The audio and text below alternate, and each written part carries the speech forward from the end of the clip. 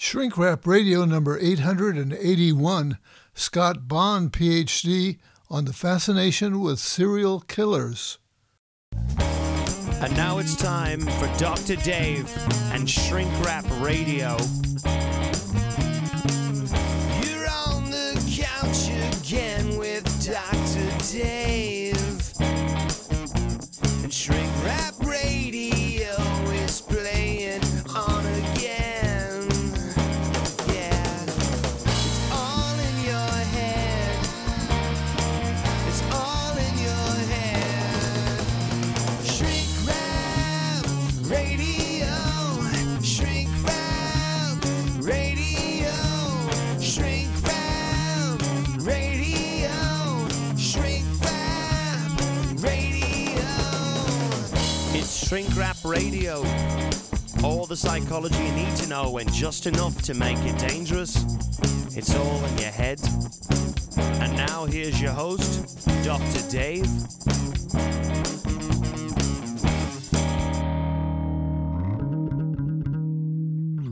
My guest today is Dr. Scott Bonn. Dr. Scott Bonn is a criminologist, podcast host, TV commentator, public speaker, and author of the best-selling popular culture book, Why We Love Serial Killers, The Curious Appeal of the World's Most Savage Murderers. Now, here's the interview. Dr. Scott Bonn, welcome to Shrink Wrap Radio. Well, thank you very much for having me. Yeah, well, I'm really glad to have you. We're going to be discussing your work as a criminologist and your book, Why We Love Serial Killers. So first of all, I have to congratulate you on writing such a readable, comprehensive, and authoritative book. Well, thank you. I appreciate that.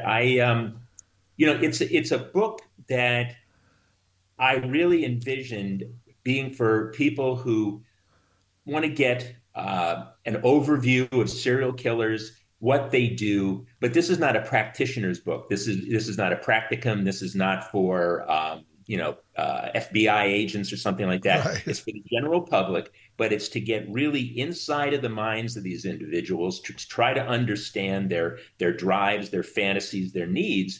But then what I also like to do, and why it's called Why We Love Serial Killers, that's the title of the book, and which I realize is an ironic title, is I sort of turn the mirror around so that we look at ourselves psychologically and say, what is the incredible fascination with these individuals? So that's a big part of what the book is about as well. That's maybe a good place for us to start here is how do you answer that question for yourself? Well, through extensive research and also participating in a live show that I do, a theatrical show that I do around the United States, I have learned an awful lot about the true crime audience. And your audience may be interested to know that the true crime audience, which consists of millions and millions of people, is predominantly female in composition. 80 to 90% women are drawn to this. Now, it doesn't mean that there aren't men who are interested in serial killers and true crime, but it really is a female thing. And I have investigated this. I've talked to a lot of female true crime fans. And what they tell me, or my interpretation, is that it has to do with empathy. I think we as human beings empathize with all things, the good and the bad. Which is why I think that many of us will actually empathize with and identify with the villain or the monster in classic monster movies. You know, we'll identify with the plight of King Kong or Dracula or the Frankenstein monster and understand, from their perspective. And I think the same is true with serial killers. The women tell me that they, of course, identify with the victims in these stories because they are predominantly women. So there, but for the grace of God, go I, so to speak. But then there's also the need to try to understand the mind of the predator so as to arm themselves and not become victim of these individuals, or perhaps date or get involved or marry the next Ted Bundy or John Wayne Gacy. So they tell me they're looking for tools. They're looking for practical tools, which is why they are drawn to these, true crime shows, podcasts, etc., and why they frankly come to my show as well. But there's, you dig in deeper, and you dig into the psychology of this, and I think your audience may find this perspective interesting. This one of my conclusions is that when something is so horrific, so horrible, so incomprehensible as why Jeffrey Dahmer would apprehend, kill, mutilate, and ultimately eat his victims, it's beyond the ken, it's beyond our understanding, and therefore truly terrifying. And I think almost at a subconscious level, we think that if I can just somehow wrap my mind around it, then maybe it's not so terrifying after all. I can sleep better at night. But I talked about turning the mirror, to ourselves. And I think the serial killer also allows us to do that, or begs us to do that. We might say, I hate my boss. I hate that SOB. I could kill him, but we don't really do it. We think about it, but we don't really do it. These individuals do. So it begs us to sort of look into the mirror, the darkest part of our nature and our predispositions, and say, what might I do under the most stressful circumstances? Could I ever be compelled to do something like this? It stretches that begs the question of whether or not we're all potentially killers. What do you think about that? Maybe not serial killers, but if the circumstances of our lives were different, I'm not sure how influential you think the background is, the person's socioeconomic background, etc., is. But so, yes. So do you think if we grew up otherwise than we did, might we all have that capability within us? Well, there is the the survival instinct, and so I think within each and every one of us there is that need for survival, and driven to extremes. What might we do if we were compelled to kill? If a gun was put to our head, or if a gun was put to a loved one's head, what might we do? Some of you, I'm sure you're familiar, and many of your audience are familiar with the Stanley Milgram experiments, where people were led to believe that they were shocking other people to the point that they might kill them in a so-called learning experience. And 2/3 of the people were actually motivated by simply an authoritarian figure saying, you should do this, you need to do this. 2/3 shocked other people to the point that they thought they might have deeply hurt them or killed them. So yes, I think under those circumstances, but you bring up the great nature versus nurture debate. And when it comes to serial killers, really both apply. And I'll explain what I mean.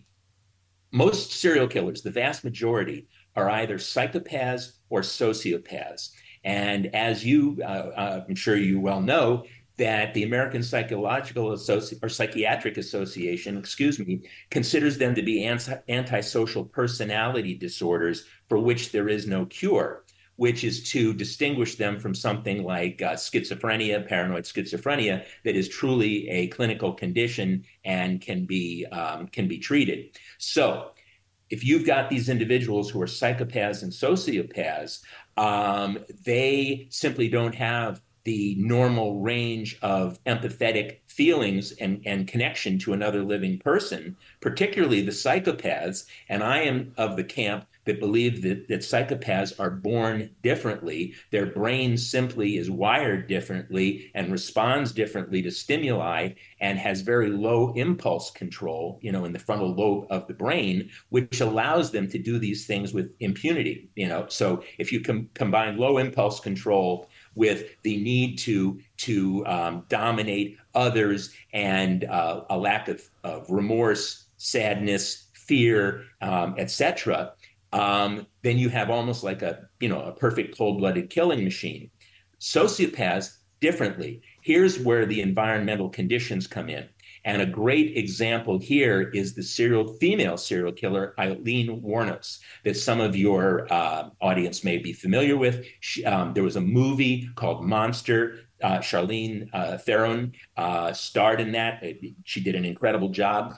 Here's an individual who I believe was born with a normal brain, so to speak, but she, through years and years of abuse and trauma and torture, became conditioned into becoming a retaliatory and predatory individual herself, and ultimately began killing. She was a prostitute, and she worked along the highway getting in clients' cars, and she ultimately started killing them because in her mind, she was striking back at her oppressor who had harmed her. So there's a classic example of an individual who really got conditioned into it. And of course, not all psychopaths are serial killers, and not all serial killers are psychopaths. But what seems to happen for those who have this genetic predisposition in the brain, right around the age of puberty, something happens where the sexual impulse and drive gets twisted and confounded with harming people and torture and sadism, and they become sexually aroused by doing these things, which is why some of these individuals like Ted Bundy and Dennis Rader, BTK, and others harm animals. And Jeffrey Dahmer actually brought roadkill home, and he would become sexually aroused by putting his hands in the body cavities of dead animals. So clearly there's a major red flag if you've got a child or, an adolescent who does those sorts of things. And this follows a progression. This becomes a fantasy loop in these individuals' minds, and they often combine it in adolescence and early adulthood with masturbation. So violence, shocking sadism and images of violence and fantasies combined with masturbation becomes a compulsion with them. And they reach what I call a tipping point where they can no longer live in their own minds, and they have to actually live it in reality and kill. And once that happens, the train's left the station at that point. Yeah. Well, you're covering a lot of ground here very quickly, and I appreciate that. I wanted to back up to something that I was wondering about, because you and I, in a previous brief phone conversation, I was surprised to discover that you were not aware what a perfect host I would be to interview you, given that I co-authored a book on the Zodiac serial killer in 2001.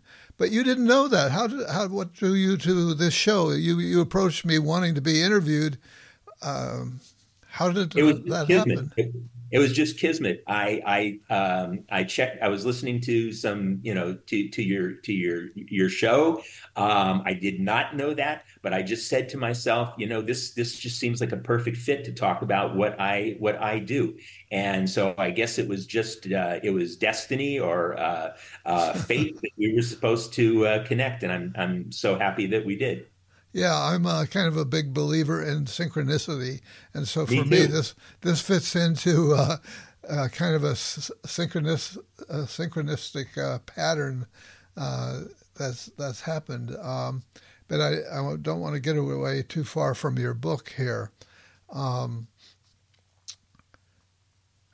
So I'm just looking at some of the questions I planned to ask you, and you've already gotten into them. Let's talk about the myths that surround serial killers. I mean, there are, and I wanted to pick up on your observation about women being dominating the and something that I've noticed is I like to read not serial killer novels, but murder mystery type novels. And so many of them now, there's a huge influx of women authors. And that's what I'm finding. And So I think maybe those two things are related. But let's talk I think about you're right. I yeah, think you're absolutely right. yeah. Let's talk about the myths that you can dispel here that surround Sure. serial killers. Yeah, there's I like to call the depiction of serial killers in the media, in news media, as well as the entertainment media, fictionalized films and things like that.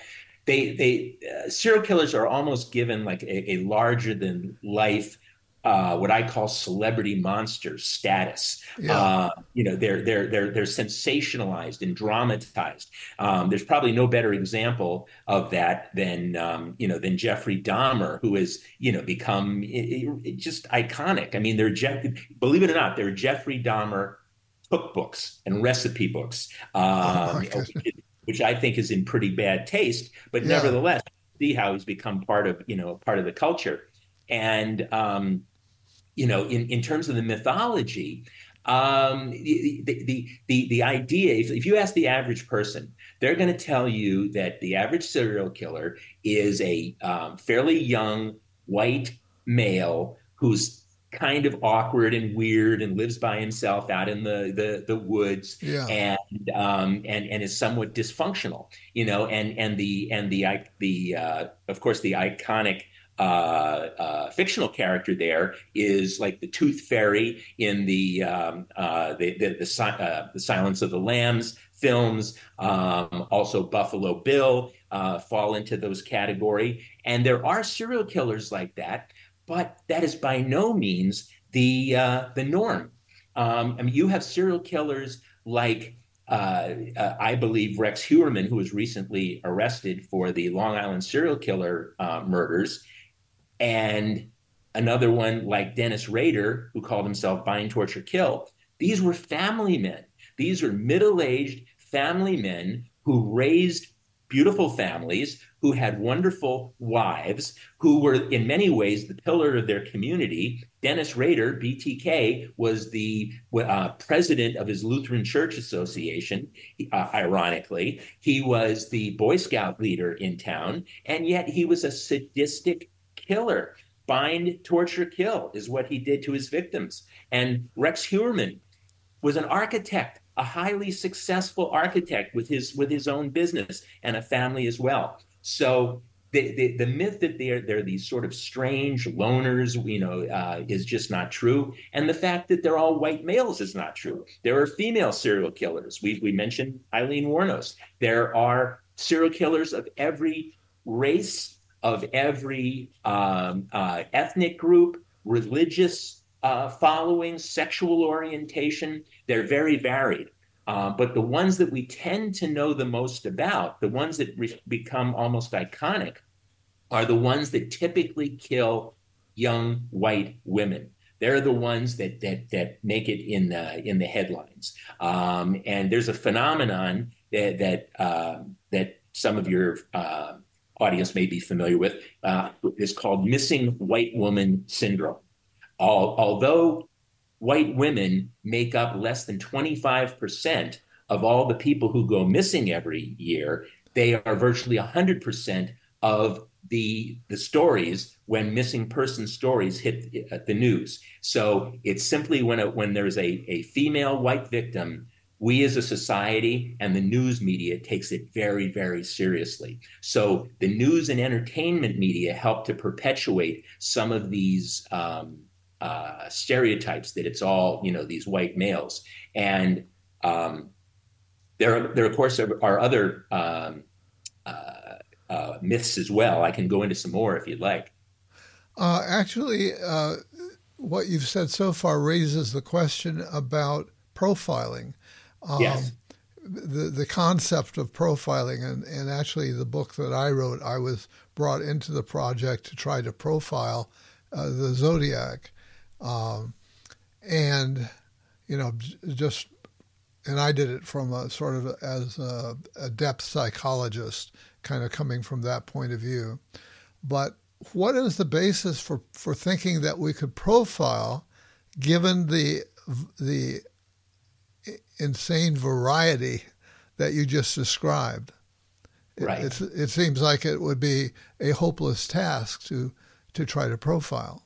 It's a wonderful question, and I'm going to answer that by telling you a story. I was very involved with the Long Island serial killer case, and back in 2010, when the first bodies were discovered on the south shore of Long Island, Gilgo Beach, and they were four petite sex workers who were discovered there on the beach. Law enforcement knew they had a serial killer on their hands, and it became a big story. And at that time, in 2010, I was teaching at Drew University, which is a university just east of New York City in New Jersey.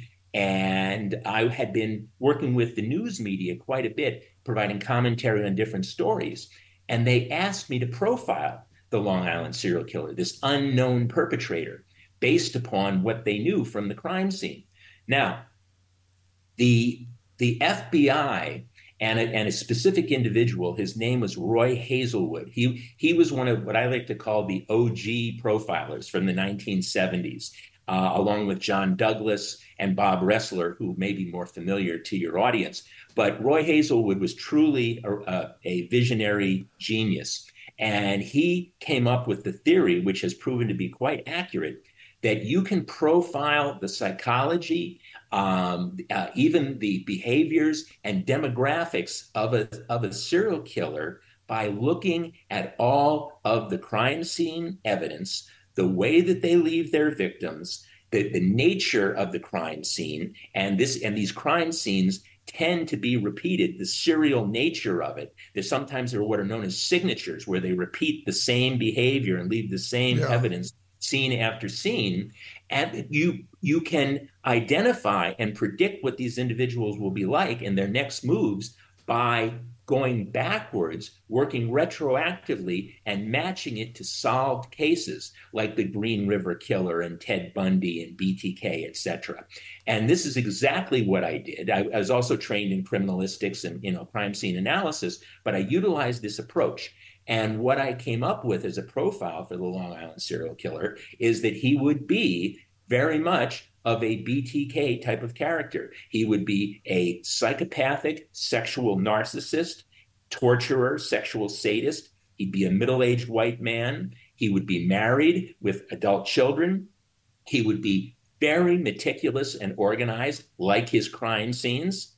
He would be persuasive in nature, the ability to convince these young sex workers to do what he wanted and go with him wherever he so fit. He would be physically strong. And most importantly, he would live in the immediate vicinity of his sacred burial ground on Gilgo Beach, which is where I believe that he would return and anytime he needed to relive and fantasize about those kills. So now 12 years goes by. My profile was published in the New York Times back in 2011. It received quite a bit of news attention at the time. But 12 years went by, and then last summer, my phone began to ring off the hook in July. And it was news media from all over the country and all over the world saying Rex Heuermann had just been arrested and charged with these murders, and that my profile was dead on. And so within the next few weeks, within the next few weeks, I was, you named the news outlet, I was on there. And as I got familiar with Rex Heuermann, it was uncanny. Even more than I could have ever anticipated how right on my profile was. Because not only was he the middle-aged white man, the family man, he was trained as an architect, trained in mathematics and engineering and design. Who is more meticulous and organized than an architect? Who is more persuasive than an architect who had to sell his own ideas and also then use those same skills to manipulate and coerce these young sex workers? And you talk about power and control. He's a power and control dominating killer, giant of a man, 6'6", almost 300 pounds. And he was killing petite sex workers, some of whom were not even 5 feet tall. And he was a hunter, a bear hunter. He gutted animals. And the ultimate is he lived a stone's throw, viewing distance to his burial ground Wow. on Eagle Yeah, Beach. wow. You really did nail it. Now, to put the two things together, that profiling was possible, and what you said about the wide variety, I would I would think that we could conclude that profiling makes sense for individual cases where, and you're looking at the track record and so on, uh, but you can't necessarily generalize to all serial killers. Absolutely not. Absolutely not. But every serial killer has a different crime scene. They leave different evidence, and based upon that evidence, you can draw conclusions. I knew by the way this guy left his crime scenes that we were dealing with what's known as a power and control killer, highly organized and highly meticulous. The absolute opposite. There's what's known as a disorganized crime scene, and that is where they will normally leave the victim. There will be no attempt to try to hide the victim at all. They just blitz the individual and leave them where they are. The classic example of that is, of course, Jack the Ripper, who just slashed women to shreds in London and left them in a pile of gore on the street. That type of individual is usually an unsophisticated, low intellect, true madman from a clinical standpoint. It's a very different individual, which is why if I was profiling back in those days, I would have never thought it would have been a medical doctor, because the individual who did this demonstrated no medical knowledge whatsoever. He just hacked them to pieces. A butcher has more medical forensic knowledge, or the human anatomy. So what I would say in conclusion, about profiling, is what it really allows us to do is to eliminate people. It won't say that Rex Heuermann is the man in and of itself. You need evidence and you need DNA and things like that to identify him, but it narrows it down that he is a likely suspect, and it will eliminate a lot of other people. Yeah, yeah. Um, I'm aware that we haven't really gone over your credentials, and it's clear that you have training in this area and in psychology. So just say a little bit about how you get to be who you are. Yeah, sure. Yeah, absolutely. Well, I have a master's degree in criminal justice, so I take that. I have the sort of the practicum experience, but more importantly, my PhD is in criminology. So I am more theoretical and looking at patterns and getting inside the minds of these individuals. I'm not an FBI agent. I don't carry a gun. Those sorts of things. And I was a college professor, tenured professor for about 15 years. I'm now an independent consultant and producer. As I said, I produce my own live show that I take around the country and educate people and hopefully provide some entertainment value about these things. But the first 20 years of my professional career was completely different. I was in the advertising, media, and communications world. I was actually a vice president at NBC Television Network during the Seinfeld years.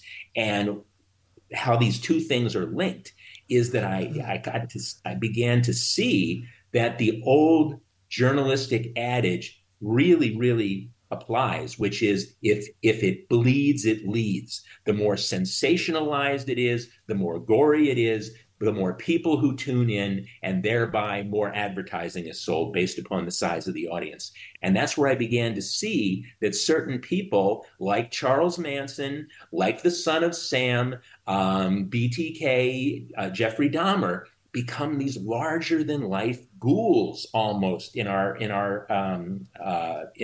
popular culture, and we're drawn to them. So my background in media combined with my training in criminology got me focusing on how these individuals have just almost become larger than life. And I have the impression that you also have credentials in sociology. Yeah, well, criminology is a specialty within sociology. Okay. So I look at things very sociologically, the patterns of society. And that's why I'm so interested in the way society reacts to serial killers and perceives serial killers, because I have that sociological training. If you talk to the average person and you say to them, based upon your general knowledge, what portion of all homicides or what percent of all homicides are committed by serial killers? And I've heard 25%, I've heard 50%. Reality is less than 1%. But because of the stage, if you will, or the platform that we put these individuals on in movies, TV shows, podcasts, books, paraphernalia, cookbooks, like I was telling you about, Yeah. the perception is that they are much bigger, grandiose, and prolific than they really are. Yeah. Yeah. So, what do you think? Do you think that is partially a cause of serial killers? I mean, do you think that is that a driving force for some people to tip them over the edge and say, "Hey, I want to be famous"? I'm thinking of the guy who killed John Lennon, for example.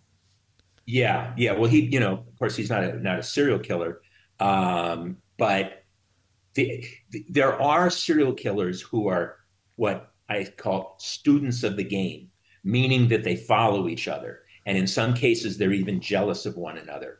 Ah, I got to know David Berkowitz, the son of Sam, very well. I spent a day with him, an entire day with him in maximum security prison one day, interviewing him and having lunch with him, and as well as BTK.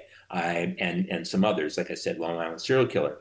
And I found, for example, that BTK, Dennis Rader, who grew up in Wichita and was killing at the same time in Wichita that the son of Sam, David Berkowitz, was killing in New York City, was actually jealous of the media attention that Berkowitz got. He was in a bigger media market. He was in New York City. He was getting global media attention, whereas BTK was not. And he was actually jealous of that. He told me that, in fact. So if he had been in New York or Chicago or Los Angeles, more people would probably be familiar with BTK. Although, I mean, he is a pretty infamous individual, but for his concerns, he didn't get enough media attention. The incredible narcissist, yeah. and psychopath that he is. But does seeing a serial killer or observing a serial killer cause one to become a serial killer? In my experience, no, and I'll tell you why. First of all, you either have that predisposition, which I truly believe in the case of a psychopath is a predisposition toward harming other people and the enjoyment of inflicting pain on someone else. You either have that or you don't have it. And even if you do have it, it has to be triggered in some way. In the case of BTK, how he started was at the age of 10, and he was at his grandmother's farm, and she killed a chicken for dinner. And when he saw the blood squirt out of that chicken's neck, he became sexually aroused, and that's what started his evolution, if you will, and Yeah. his progression. So those things have to happen. There has to be a trigger. Something has to happen in order for it. But once they're there, once they're already on that progression, on that journey, seeing other serial killers could potentially, fuel the flames or fan the flames. Yeah. You've mentioned this show, and so I want to give you a chance to talk about this media event that you put on. And I think is this the same thing that you have coming up in Chicago? Yes. Well, last year, and thank you so much for bringing it up. Yeah, last year I went around the country, hit about 15 major cities, and I introduced this show, The Psychology of Serial Killers. And what I'm doing now is I'm adapting it. I've learned what the audience really responds to, and so I have a new show, and it's called Why We Love Serial Killers, which is the same title as my book, and we premiere in Chicago on April 11th at a venue there, beautiful venue. It's called the City Winery, which is right downtown on West Randolph Street in Chicago, and it's at 7:30 p.m. So for anyone who might be in Chicago or visiting Chicago at that time, April 11th, please come out to the City Winery, and I promise you an evening filled with thrills and chills about these individuals. And my show is really set up in two acts. Act number one, I try to describe and explain everything that someone might want to know about serial killers and what drives them. But then I also take you inside the mind of several different serial killers who I know extremely well and have stories and inside information that no one else has on the son of Sam, David Berkowitz, Dennis Rader, BTK, and the Long Island serial killer. And then in the second act of the show, we get into the psychology, our own psychology, and our fascination with the dark side and these individuals. But the thing that really seems to be what everyone loves is I spend about 30 minutes in a live Q&A session where people get to ask questions from the audience, anything that they'd like to know about this topic and serial killers. And believe it or not, David, I will get hundreds of questions submitted in that evening. I can't possibly get to them all, but it shows you how much people love this aspect of the show. So I'm really excited to introduce some new things, as well as some of the things that worked so well last year. And we're going to kick it off in Chicago, as I said, on April 11th. And we then plan to roll it out over the summer. So more dates will be announced soon. Wow. What a creative, inventive thing for you to do. I mean, I certainly I've had a taste of that hunger that you're talking about. One of the things I learned from working on the Zodiac case was, and I don't know if this has happened to you, maybe it will happen, where people would contact me to say, "Oh my God, because the Zodiac had not been, as far as I know, the case still has not been solved, although various people will claim that it has been." But I checked in with my co-author, who I really trust. He's been in true crime for a long time. And he said, no, he doesn't buy any of it.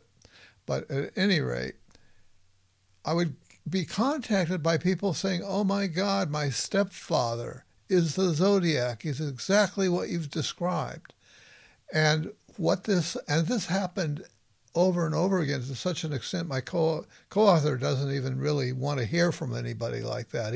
He's heard it all. He's tired of it. But it really shows how a scary number of individuals are out there as parents or uncles or whatever, as family members or family friends, who have done really scary stuff, and that would qualify them, somebody who knows them well, to think, "Oh my God, this is the guy." Have Yes. you run into anything like that? Oh, absolutely. I get all the time, these tips that, I know who the Zodiac is, or the Boston Strangler. They didn't get the right guy. I went to school with him.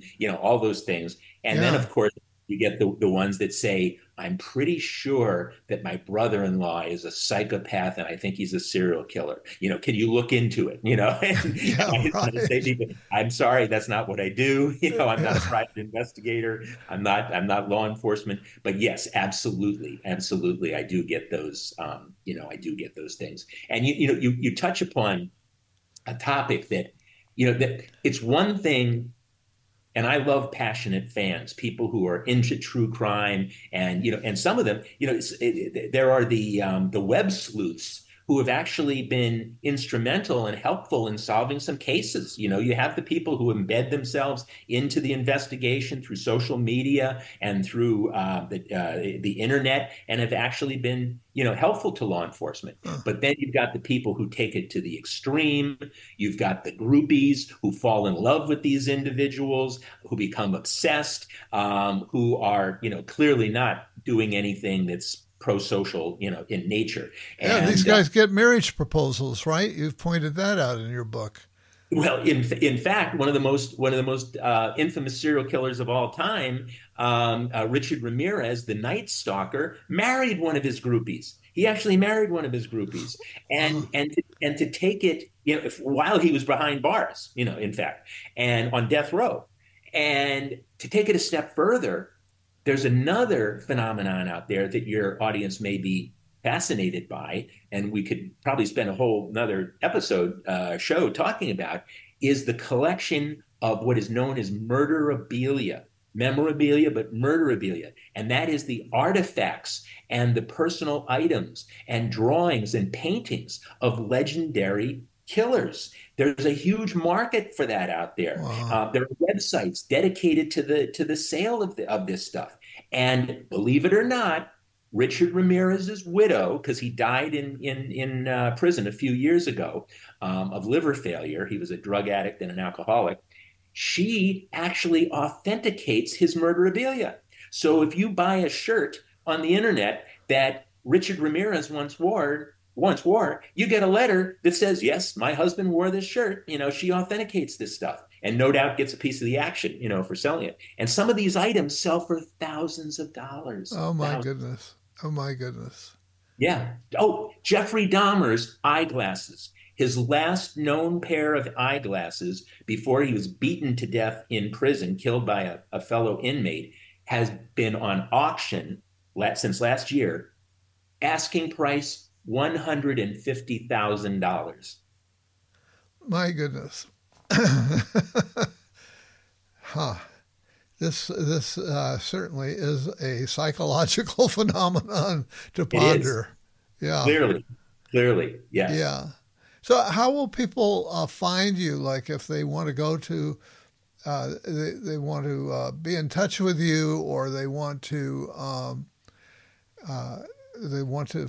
find out about this show in Chicago. What's Yes, the best way to absolutely. do that? Well, thank you for asking that question, David. And so, two ways. One is you can go to my professional website, which is docbonn.com, docbonn.com, and there are links there to my books. There's also a link directly to the City Winery, where you can purchase tickets to the show there in Chicago on April 11th. And if you prefer to go direct and purchase tickets to the show directly, then you can go to citywinery.com/Chicago/events. So City Winery, CITYWINERY.com/Chicago/events. And I'm on Twitter, which is at docbond.com, and I'm on TikTok at realdocbond.com. So those are a number of ways you can reach out and get in touch. Yeah. Oh my goodness. So be sure to drop me a quick email so I can make sure that I've got them in my show notes too, because I may not have caught it all. I wasn't taking any notes just now. Yeah. And so the whole concept of serial killer is actually, you would think, okay, well, we can easily define a serial killer. But one of the things you cover in the book is there's been some debate over the years as to, well, how do we decide who's a serial killer? Yes, yes, and that's why it's hard to get, or difficult to get hard and fast numbers. And the same thing happens with mass murderers today. What exactly is a mass murder? Well, it's the same thing with serial killers. The definition of a serial killer that I typically use for general discussion is an individual who has killed at least three people, could be more, where there is a distinction and a separation between each crime scene, because serial killers typically kill people who are not in any way connected, don't know one another, and where there is what is known as an emotional cooling off period in between the murders. Most serial killers come down from almost like an adrenaline high when they kill. And so they cool off emotionally. They go back into a life that usually seems pretty normal on the outside to the unsuspecting eye, until that itch and that need to kill comes back, and then they kill again. However, just to give you an idea of, that not everyone agrees with this, the FBI some 15 years ago or so decided to lower the number of killings to two. You only need to kill twice in separate crime scenes and events. And they eliminated the cooling off period in between. And they said the reason for this is, and remember, they're not looking at this from necessarily a psychological standpoint. They're looking at it as a practical matter of apprehension and arrest. That they said it really doesn't matter. Once you've got two in separate crime scenes and events, the cooling off doesn't matter, and we don't really need three. So for their purposes, they've actually widened the net, if you will, to bring it to two. So were they not busy enough, or what? This is going to keep them very busy. Yeah, you're right. But however, there is a lot of good news here. And in regards to the proliferation of serial killers, and that is that the numbers are way down from the 1970s and 1980s. I believe, based on the numbers of various sources, there were at least 650 serial killers on the loose in the United States in the 1970s, and that number escalated to more than 800 in the 1980s, which those decades were sort of the heyday, if you will, of serial killers. And then since the 1990s, the numbers have dropped precipitously. Why would that be? Several fold. I mean, and I've spent a lot of time talking about this, and I talk about it quite a bit in my show. But up until the 1970s, very little was known about serial killers. In fact, they weren't even called serial killers. They were called mass murderers. They were lumped together with the public shooters, mass public shooters, school shooters today. And the psychology of the two, the psychology of a mass shooter versus the psychology of a serial killer, is very, very different. Right. School shooters tend to be fatalistic individuals that want to go out in one blaze of glory. Serial killers have a hunger, and they want to do it again and again and again. It's a different type of individual. So in the early 1970s in Quantico, Virginia, the FBI formed their behavioral science unit. The OG profilers like Hazelwood and others got together. They began to study in earnest. They used the term serial killer for the first time. And as I like to say, when you develop new tools and you're using those tools a lot, guess what? You tend to find a lot of what you're looking for. And so the 70s became the heyday of serial killers. That expanded even into the 1980s. But by the 1980s, we were getting much better at profiling, detecting, and ultimately apprehending these individuals. And of course, then also along came DNA. And DNA was a big game changer. DNA has solved many a cold case.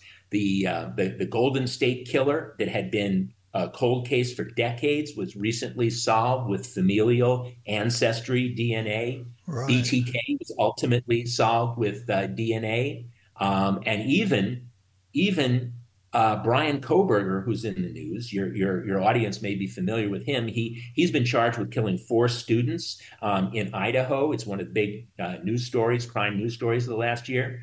I really believe that had he not been apprehended, and I do believe that he is most likely going to be found guilty due to the DNA, that there's an excellent chance that he would have gone on to become a serial killer.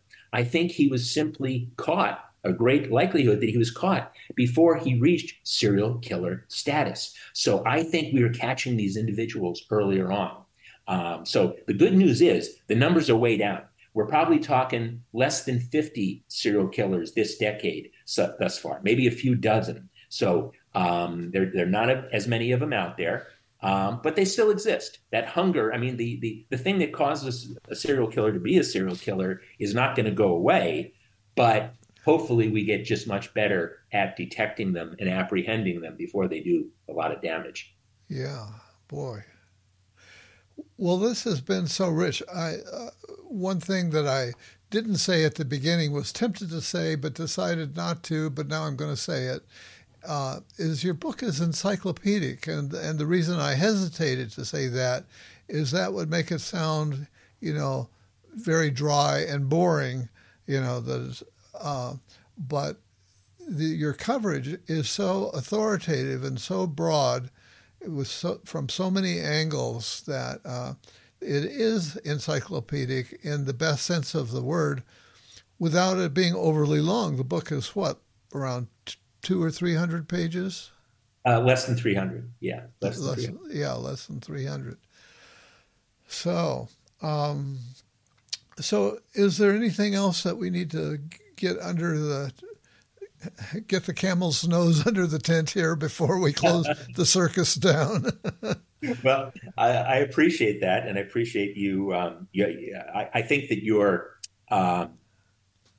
interpretation or your assessment of my book is right on the money, and it's actually what I was going for. I was hoping to write a book that would be used in academic circles, and it's used in journalism courses, communication courses, criminology courses at universities. But it's also, I try to write it from a very user-friendly standpoint, so that the average person who just has an interest in this topic would be able to enjoy it and digest it as well. And it seems to have, it seems to have worked out pretty well, because I do have a dual audience, in that regard. So I appreciate that. And I would just say that I think it's important. So much of what I say is, let's debunk the mysteries or the myths. Let's tell the truth out there. Let's not glorify these individuals. Let's not glamorize them, Right. but let's understand that they do somehow fit into the general pop psychology and pop culture. And I think it's important to understand that, because it also tells us more about ourselves. And that's really ultimately what I was hoping to do. And what I do hope to do, and why I do this show, why I take this show around the country. Well, I think I wish you good luck, good fortune in your showbiz career now, and in your educational career, and we'll have our eye on you. So, I appreciate that. Dr. Scott Bonn, I want to thank you for being my guest today on Shrink Rap Radio. It's been my distinct pleasure, and I wish you all a blessed day.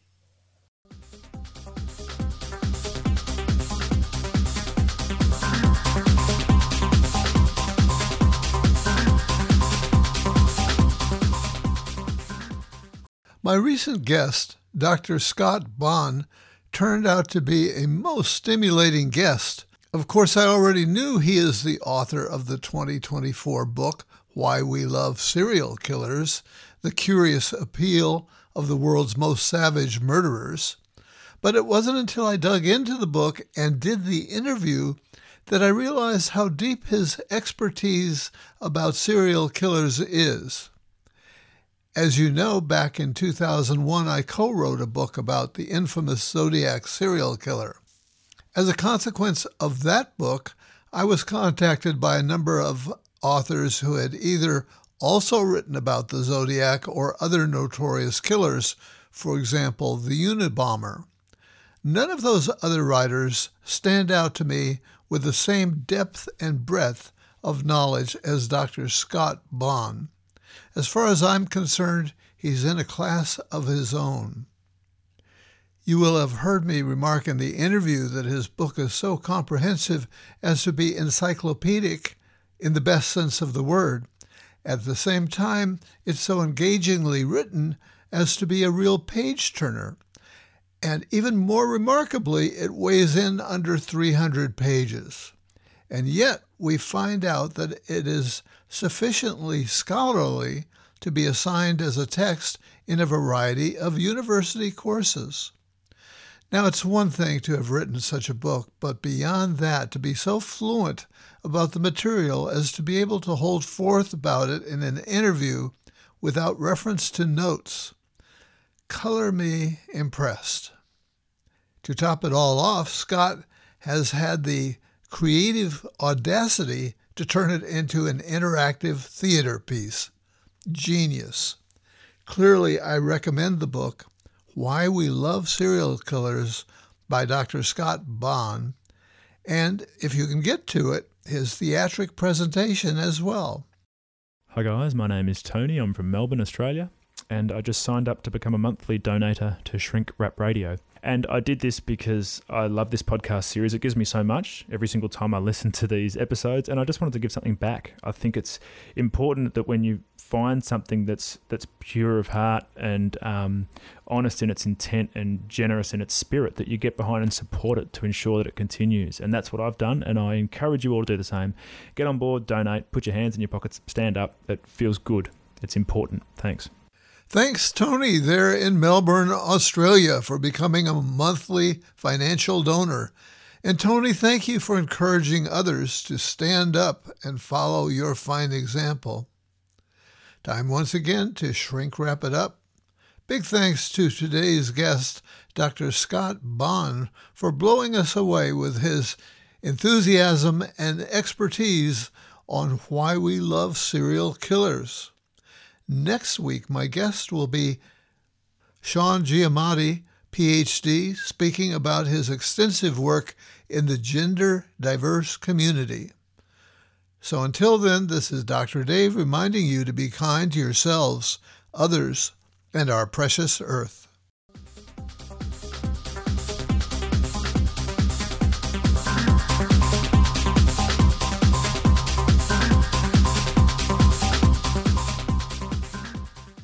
You've been shrink-wrapped by Dr. Dave. All the psychology you need to know, and just enough to make you dangerous.